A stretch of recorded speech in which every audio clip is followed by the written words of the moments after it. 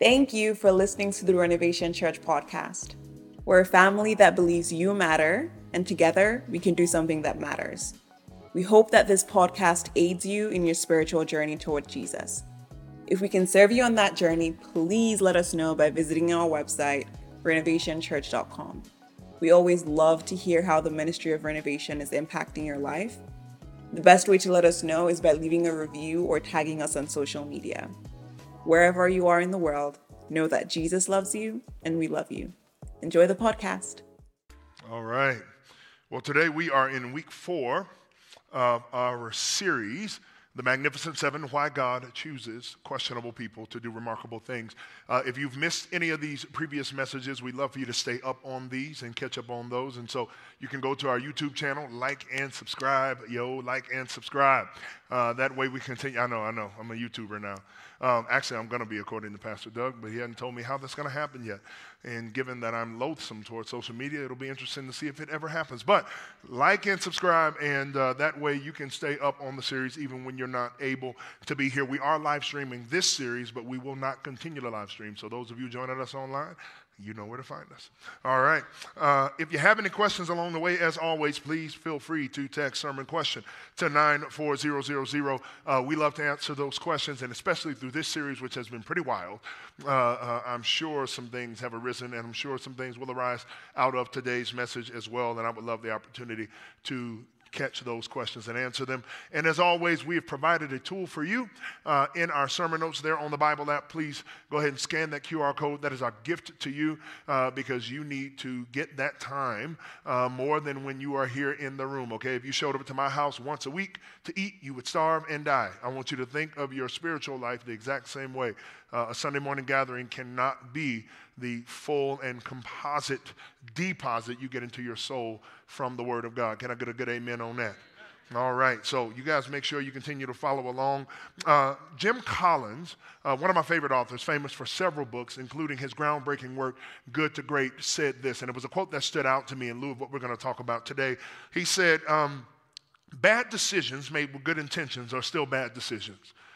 Bad decisions made with good intentions are still bad decisions. This is an apropos statement in light of looking at the life of who is and remains my favorite leader of all time. Moses' life and leadership is the stuff of legend. And though he initially recoiled at God's invitation, and I threw that up in quotes, right, because God don't really invite us so much as he like, you finna do this, and you don't want no smoke. So his initial invitation to be a leader, he recoiled from, and God eventually got his man. And no human being has ever led a larger, more difficult group of people in history. And no one has led better. In fact, the Bible even calls him the most humble man on earth, which will never be said of me. And so the question I had to ask myself, even as I prepared this message, is how did Moses end up on this list? Well, bad decisions, even with good intentions, are still bad decisions. And this time has given me even greater appreciation for three things: the difficulty of leadership, the kindness of the Lord, and the danger of one unmanaged moment. Okay? So hear the word of the Lord and read it along with me. On that very day, the Lord addressed Moses as follows: ascend this mountain of Abarim, Mount Nebo, which is in the land of Moab, across from Jericho, and view the land of Canaan, which I am giving to the Israelites for a possession. You, however, that should be in the middle there, however, shall die there on the mountain that you ascend, and shall be gathered to your kin, as your brother Aaron died on the Mount of Or and was gathered to his kin, because both of you broke faith with me among the Israelites at the waters of Meribah Kadesh in the wilderness of Zin, by failing to maintain my holiness among the Israelites. Although you may view the land from a distance, you shall not enter it, the land that I'm giving to the Israelites. The word of the Lord. And if you're a follower of the way of Jesus, you say back to me, amen. Father, we thank you for your word, and we pray that you move in power through it. We pray that we are changed and transformed under the hearing of it. In Jesus' name, amen. According to the National Institutes of Mental Health, the most terrifying thing in the world for people is public speaking, even greater than death. Did you know that? And I would never diminish anybody's terror or any mental health issue for that matter of any kind, but I would have to say that if public speaking is the greatest fear of any human being on the planet, then leading people has to be the second, right? Leading people has to be the second. In fact, in 20 years of leadership, I can affirm that leading people anywhere for any reason is a terrifying proposition. Now, I will say this, and it's important for me to say this, that right now, at this moment, in this season, I've never been more energized, more excited, more thought-provoked, more joy-filled to lead than I am right now. And I've never been more excited about this church than I am right now. All right? Y'all have been pretty fun. Stay that way. Okay. But back to the point. Author, former pastor and leadership expert John C. Maxwell said that this has been the most difficult season of leadership he has ever seen or experienced in his last 50 years of leadership. Rick Warren, the outgoing and founding pastor of Saddleback, said that over the last couple of years, we have, as a nation, endured 5 storms together. 5 storms together. Global infirmity, social instability, racial inequality, financial insecurity, and political incivility, all at the same time. Here's what he said, that any one of those is enough to take a leader out. All 5 at once should seem impossible. And I'll share all of this with you for 2 reasons. Because amid all of these storms, culturally, what used to be understood as norms for leadership has largely vanished. In today's world, direction is seen as dominance. Clarity is equated with control. Expectations are viewed as burdens, and accountability has become abuse. Now, domineering, overbearing, controlling, abusive leaders do in fact exist, and that is unacceptable. The issue at hand is that leadership itself is now being cast in those terms, whether deserved or not. And here's the issue. Most of you, if not all of you, are leading people in some capacity. How do I know that? How do we define leadership? Leadership is influence, and everybody in here has influence of some kind. Which means that you have been subject to these storms and to these circumstances. And they have to be on your radar if you're going to continue to lead. But here's the second thing, and it's to share this universal principle, and that's this. It's going to seem so profound. Leadership is hard. It wasn't that profound. Leadership is hard. And if you don't guard your heart as a leader, subtle things can creep into your heart that can derail you and the people that you lead. Trust me, 20 years, I've had many great failures as a leader. And I have no problem confessing that 100 times over, because by the gratefulness and graciousness of God, I know that he draws straight lines with crooked sticks. But it's that last part that I want you to zero in on, that fungal-like growth of those subtle and unspoken things in the heart of a leader, of a person. Yes, leadership is hard. Yes, it has been particularly challenging over the last few years, but the challenge doesn't excuse the necessity to guard our hearts against subtle destructions, especially as leaders. But this challenge is not to leaders alone. Every one of us is subject to the same. We can let subtle things invade good intentions and lead us terribly astray. Am I talking to anybody today?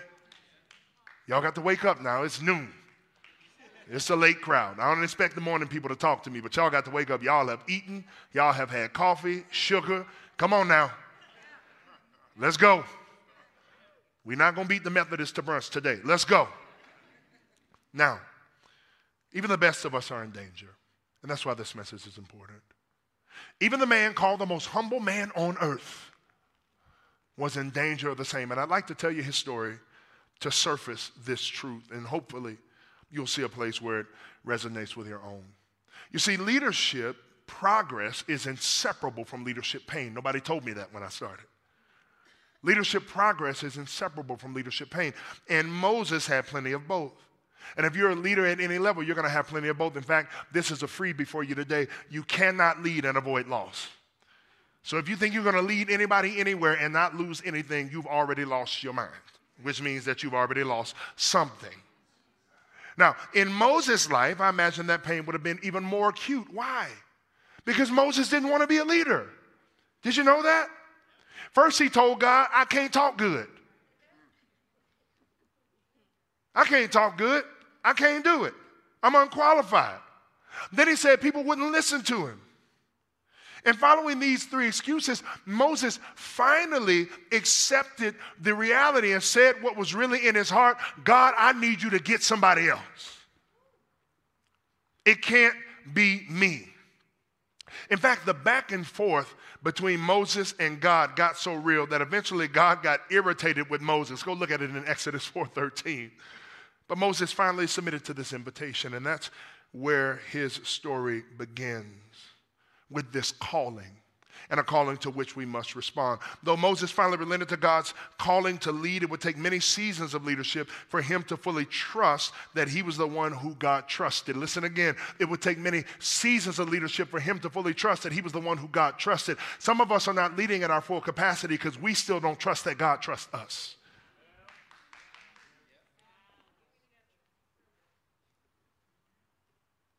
But Moses finally got it. And yet we have sympathy for Moses, right? Remember I talked about the texture versus just the story? Do you remember that Moses was an orphan? That Moses was adopted? That Moses was a foreigner in his own home? Surely Moses had some identity issues. Moses could have benefited from a good counselor. And yet, all of that, Moses was also a murderer. And Moses was a fugitive. And God still chose Moses to be a leader. Let's look at the start of his story.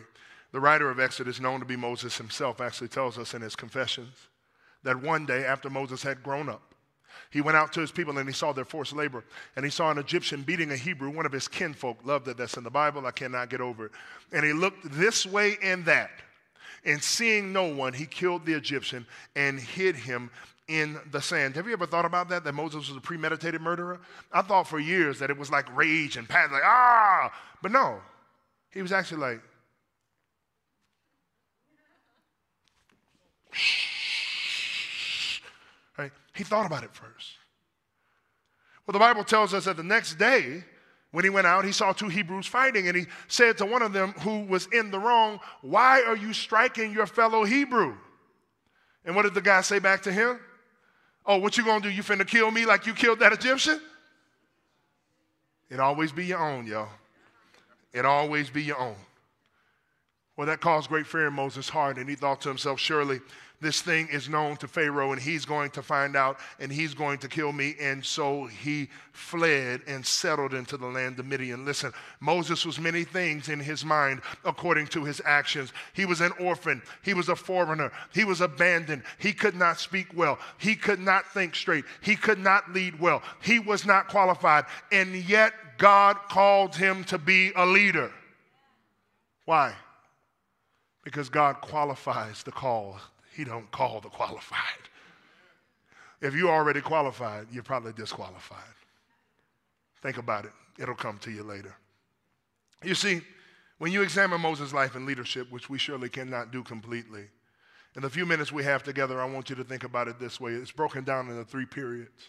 It's broken down into his first 40 years when he lived as a prince in Egypt, his next 40 years when he lived as a fugitive murderer in Midian, and then his final 40 years when he began and almost finished his life's work. Despite feeling inadequate for the monumental task set before him, Moses accepted God's call to confront Pharaoh and led the greatest escape in history. And although he faced all kinds of danger and difficulty and disappointment and discouragement, which you should read for yourself, on the journey across the desert, which should have taken less than 2 weeks, Moses continued to put his faith and trust in God over and over and over again. And so you have to ask yourself, as I have multiple times over the last 2 weeks, how does Moses end up on this list? How does a man who Exodus 33:11 tells us spoke to God face to face as a friend end up on this list? Listen to me. One unmanaged moment unraveled the fulfillment of his life's work. Picture Moses in his final 40 years, if your imagination still works. 40 years have passed since God's people left the bonds of Egypt and moved toward freedom. And after 4 decades in the desert, they're almost ready to take a run at the promised land for a second time. Suddenly a problem arises. There's no water. There's no water, and the people accuse Moses and his brother Aaron of trying to kill them, of treating them like livestock. In fact, just as their parents did before them, they turn on the man that God has elected to lead them. Why? Because sometimes comfortable bondage is better to us than uncomfortable freedom. That was their problem. They had become so comfortable being bound that they were uncomfortable being free. Moses and Aaron respond as they always have. They fall to their face and they turn to God. In fact, the Bible says that they turned to God and God gave them instructions. Take the staff, assemble the congregation, you and your brother Aaron, and command the rock before their eyes to yield its water. Hear those instructions again carefully. Please listen. Take the staff, gather the people, speak to the rock. Well, Moses indeed does take the staff. He does indeed gather the people. But instead, he speaks to the people and he strikes the rock. Now, God didn't say strike the rock, did he?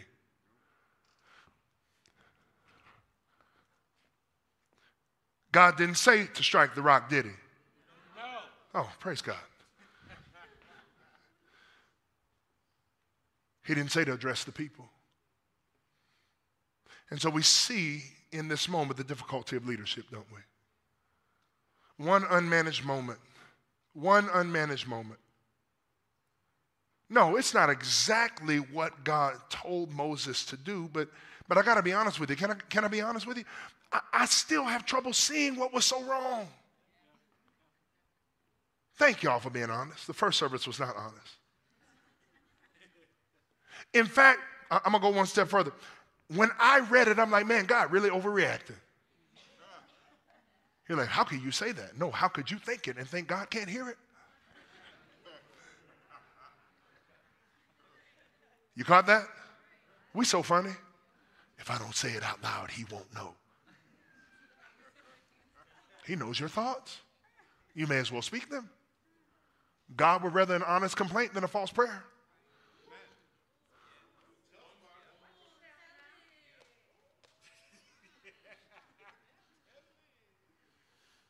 I shall tell it. One unmanaged moment. And I got to be honest, I was frustrated. Moses has labored with 3 generations of these people. 3 generations. Did everything God asked him to do. He'd been accused. He'd been lied on, cheated, talked about, mistreated.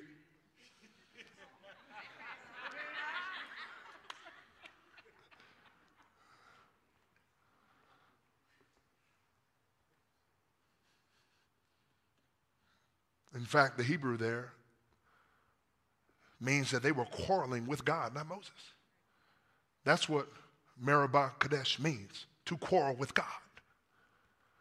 And so I'm sitting here and I'm asking myself, why must Moses, the most humble man on the face of the earth, pay such a high price? It's not going into the promised land. Look at it, and then you'll die. But you can't go in. Why is his price so high? Listen to the words again. Moses and Aaron gathered the assembly together before the rock. And what did he do? He said, listen, you rebels. Shall we bring water for you out of this rock? Did you catch it? Did you catch it? I had never caught it. The Hebrew word for we is notzi. No, one word. One word, notzi. And when you focus on that one word, it becomes painfully clear what actually went wrong. Shall who? Shall we?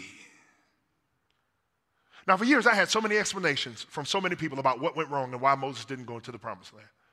Some people said he got too angry and he sinned when he was angry. Well, Jesus flipped over a bunch of tables. One of my favorite parts of the Bible. I know y'all know. I'll never stop talking about it. Is that what y'all want to do? Okay, I'll be right back. That's me fastening my whip. So it can't be angry. The Bible says be angry and sin not. That's a word for somebody today who thinks anger is evil. No. It's if you sin in your anger. There is a righteous anger. There's some things you should be mad about. So it wasn't just that he was mad. I heard people say that it was because he hit the rock and God told him not to. Well, disobedient people got all kind of blessings from God. Moses was a great leader. He was a patient leader. He was a kind leader most of the time to people who it was very difficult to be kind to. Somebody told me one time, well, no, it was because Moses was being held to a higher standard. Well, no. David got to go. And he killed somebody just to get with their wife. He ain't even get in the list. Listen, I had so many people to deal with, I couldn't even deal with David. He's like, she cute. Killer man, send her here. Bruh, you are doing too much. No, it was this. Shall we? Shall we? Why was that so important? Because listen, we cannot be God and obey God at the same time.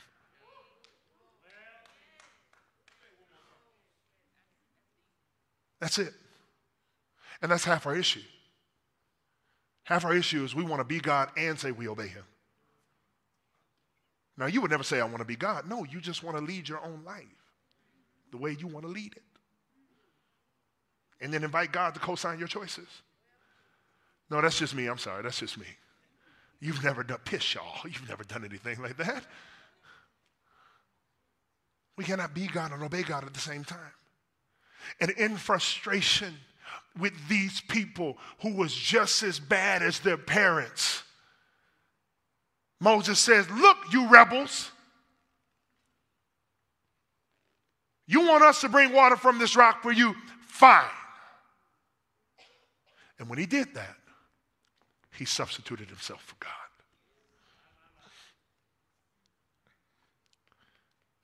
When I saw that substitution, all of a sudden, God's rebuke to Moses made sense. That's why you got to read your word and really ask questions. How did Moses ever break faith with God and fail to uphold his holiness before the congregation of Israel? Well, there it is. When he substituted himself as the one who would actually, listen, make provision. You see, Moses never did a miracle in his life.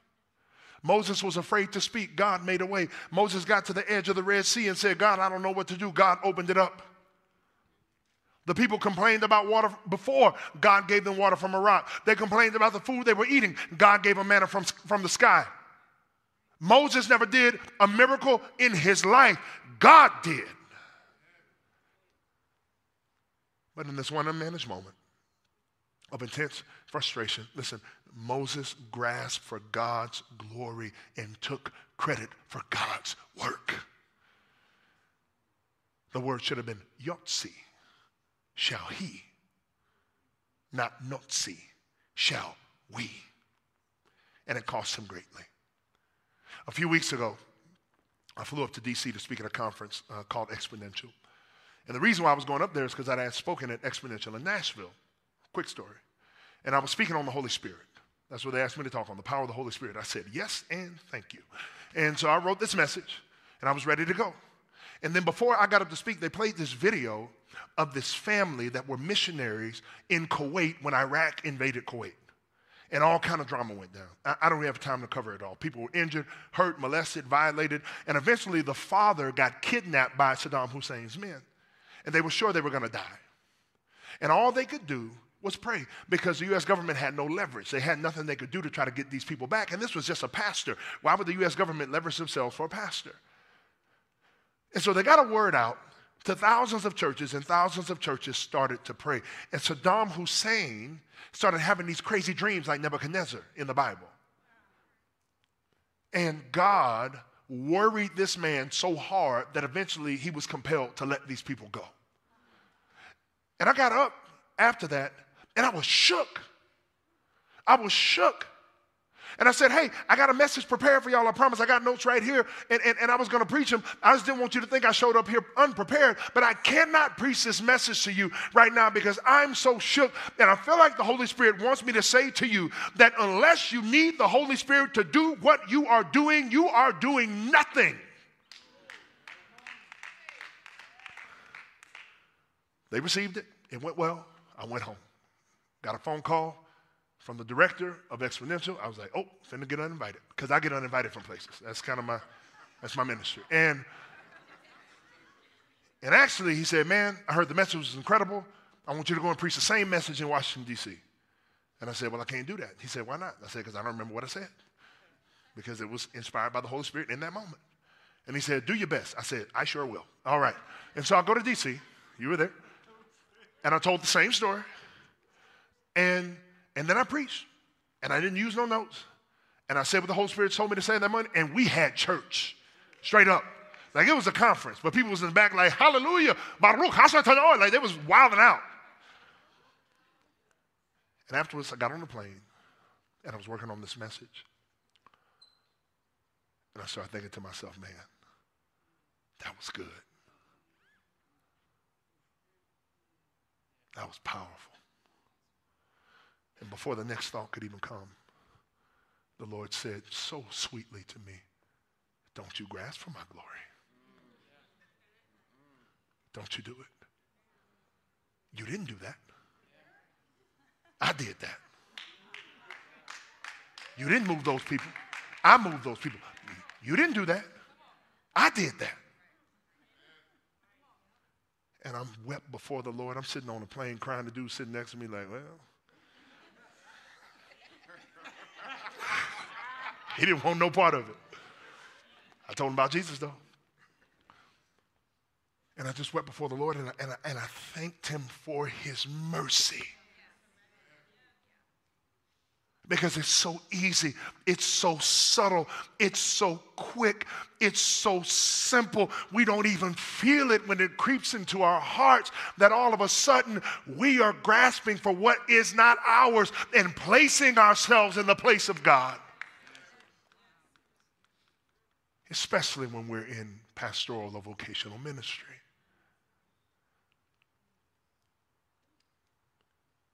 It was in that moment I actually realized that what God did to Moses was not judgment, it was mercy. Moses had placed himself in the place of God.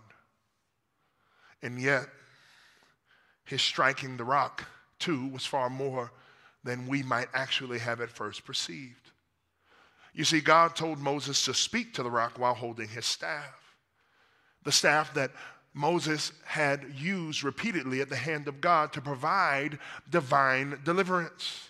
This was a staff that God turned into a snake and back into a staff again. This was a staff that Moses held up before the Egyptians when all of the plagues came. This was a staff that Moses held up before the Red Sea when the Red Sea opened wide open. This was a staff that God had used to show the people that I can do things beyond human capacity and comprehension. So when Moses struck the rock with God's staff, but without God's permission, he revealed a belief that he could deliver these people without God's power.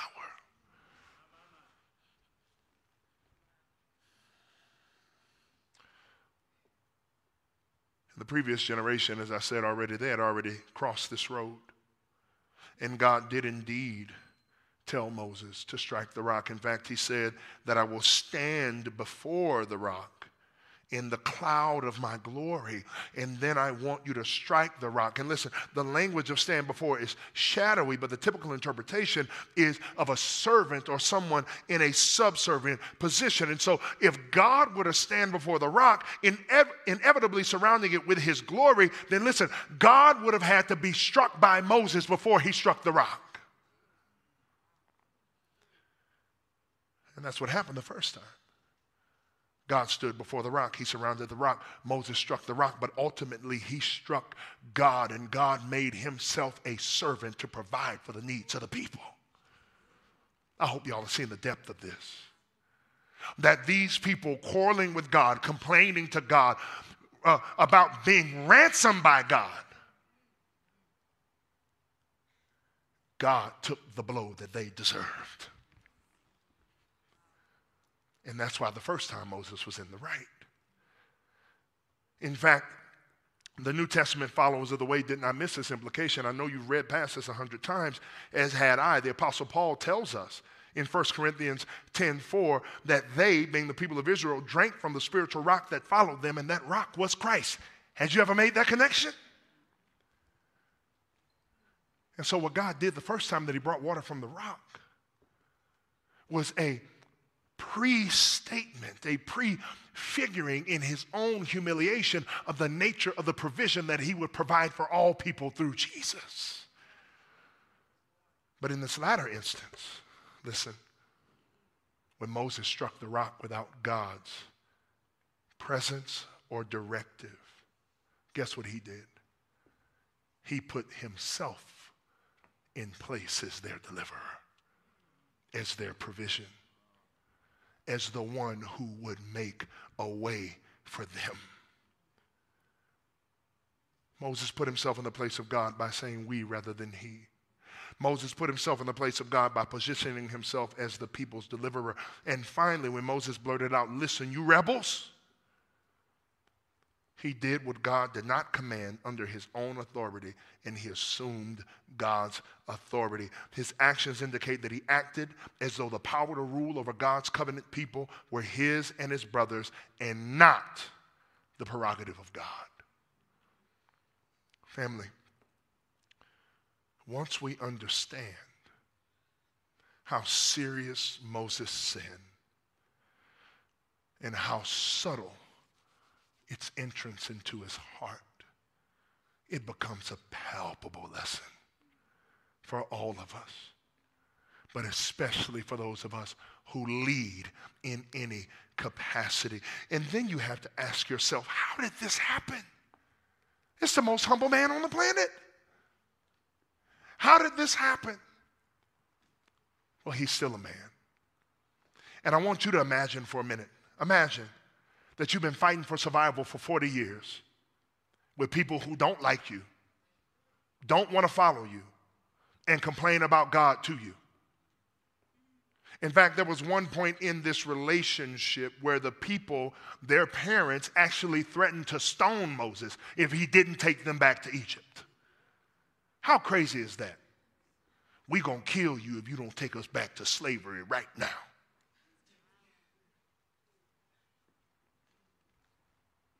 Imagine surviving all of that. And after meeting all of these challenges, another generation of people comes up and they're worse than the one before. I wouldn't have made it. Can I just be honest? We want to go back to Egypt. You better swim. We don't want to eat this manna. I guess you're going to be hungry. We want our meat pots. You got meat pot money?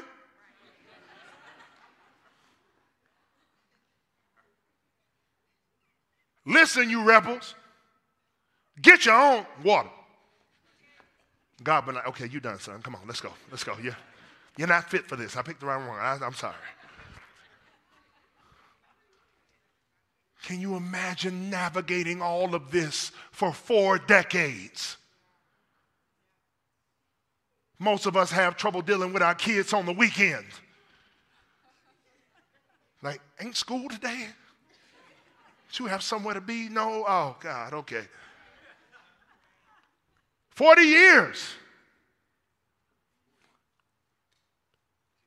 The reality is crises make you stronger, but they also take their toll. And after leading upwards of 1.5 million people for 40 years, it had finally taken its toll on Moses. He was tired. And in an unmanaged moment where he felt unappreciated, in fact, Psalm 106:33 says he was angry at Meribah, where he felt unappreciated and used and tired and abused and just done. Instead of turning to God, he tried to replace him.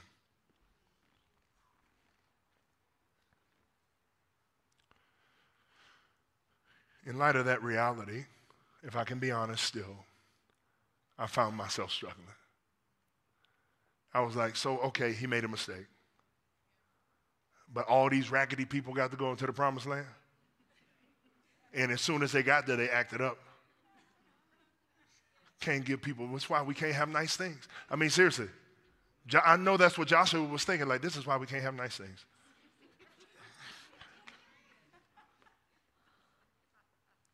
I was still struggling. I wanted so badly to ask God, where's Moses' second chance? You've given all these street rats a second chance. Where's Moses' second chance?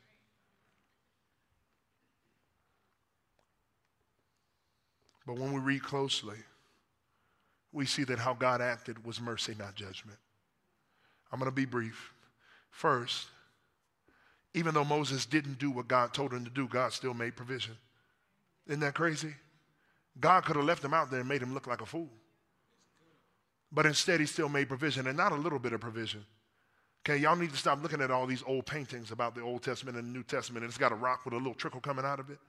We're talking about 2 million people that all had to have a drink, and their livestock that all had to have a drink. If you limit it to a gallon of water per day per person, we're talking about 2,000 gallons of water per minute that had to come out of that rock. Even though Moses was disobedient, God still provided a flood of blessing. Why? Because God continues to bless his people despite their flaws and the flaws of their leaders. We don't get any of what we deserve and all of what we don't. Number two, not only did God still make provision, but if you go through the Bible and look at the punishment for idolatry, it's steep. And idolatry is putting yourself in the place of God in any kind of way, through yourself or an inanimate object. Lucifer, the angel of light, who was flung from heaven, the Bible tells us that in Isaiah and in Ezekiel, when he tried to put himself in the place of God, he got booted. Adam and Eve, when they tried to put themselves in the place of God, they got removed from paradise. When Moses tried to put himself in the place of God, God actually brought him closer. Whew. It was his mercy. It was his mercy. And here was the kicker for me. I had never seen it before until I started studying this passage. We sang that song earlier called Transfiguration. And I picked that song on purpose because I wanted to draw your mind's eye and attention to the fact that even though Moses did not get to go into the promised land while he was still living, he still made it. Because there, on the Mount of Transfiguration, when he takes Peter, James, and John to pray, who do they see? Peter says, shall I make 3 places? He always talking when he needs to be shutting up. Shall I make 3 places? One for you, one for Elisha, and one for Moses. In God's mercy, he still let him go in the end. That's the God we serve. That's the God we serve. And more still, here we are gleaning leadership lessons from his life thousands of years later. So in the end, even though this was the most difficult profile for me, Moses was and remains my leadership hero. He led well, he led humbly, but one unmanaged moment cost him the fullness of his life's work. And so here's my question for you today. Where does that resonate with your life? You're going to say to yourself, oh, well, I'm not a leader. Yes, you are. Yes, you are. Whether you're leading in your home or in your school or in your job or in your department or in this church, you are leading. And if you're a follower of the way of Jesus, you are leading under the hand and the guidance and the guidance of God, which means that you are subject to the subtle invasion of a destructive thought that might push you to put yourself in the place of God. And yet we know that even the most grievous sin is met with mercy when we turn humbly to God and give it up to him. You know, interestingly, as I prepared this message, I took note that the only one that ever had the right to grasp for God's glory didn't. The Bible writes of Jesus that he never counted equality with God as something to be grasped, but divulged himself of his divine prerogative. Why? To give us access to God himself. And, oh, don't miss this. John 17 tells us, and a share in his glory. Whew. So today, whatever your next step is, take it. I don't know what it is. Maybe it'll be acknowledging that you're a leader and then leading in a way that honors God. Maybe you have in the last preceding weeks had the same struggle I had on the plane. God did something powerful and you thought to yourself, man, that was pretty dope. And you haven't heard God say to you yet, don't you forget that if it wasn't for me, whether it's your business, your ministry, your children, your home, it is all from his hand. Don't you grasp for his glory. Because here's the promise. If you don't grasp for it, he's going to give it to you anyway. Let's pray. Father, thank you for the word and the power of your word. We pray now that we would receive from you what it is that you are speaking to and over us in whole. We pray, Lord God, that whatever subtle things might be growing in our hearts as people and as leaders, that you eradicate them now. We cannot be God and obey God, and we want to obey you, not be you, so that by obeying you, we might have the fullness of the life that you have for us. Father God, I pray for every single person in here, that where they lead, where they have influence in their businesses, in their schools, in their homes, with their children, with their families, with their friends, in this church, Lord God, that they would be a leader like Moses, humble, dedicated, kind, present, but that they would learn from his mistake and never put themselves in his place, so that they might see the fullness and the fulfillment of the life's work you've placed before them. I ask these things in Jesus' name. Amen. Amen. Amen.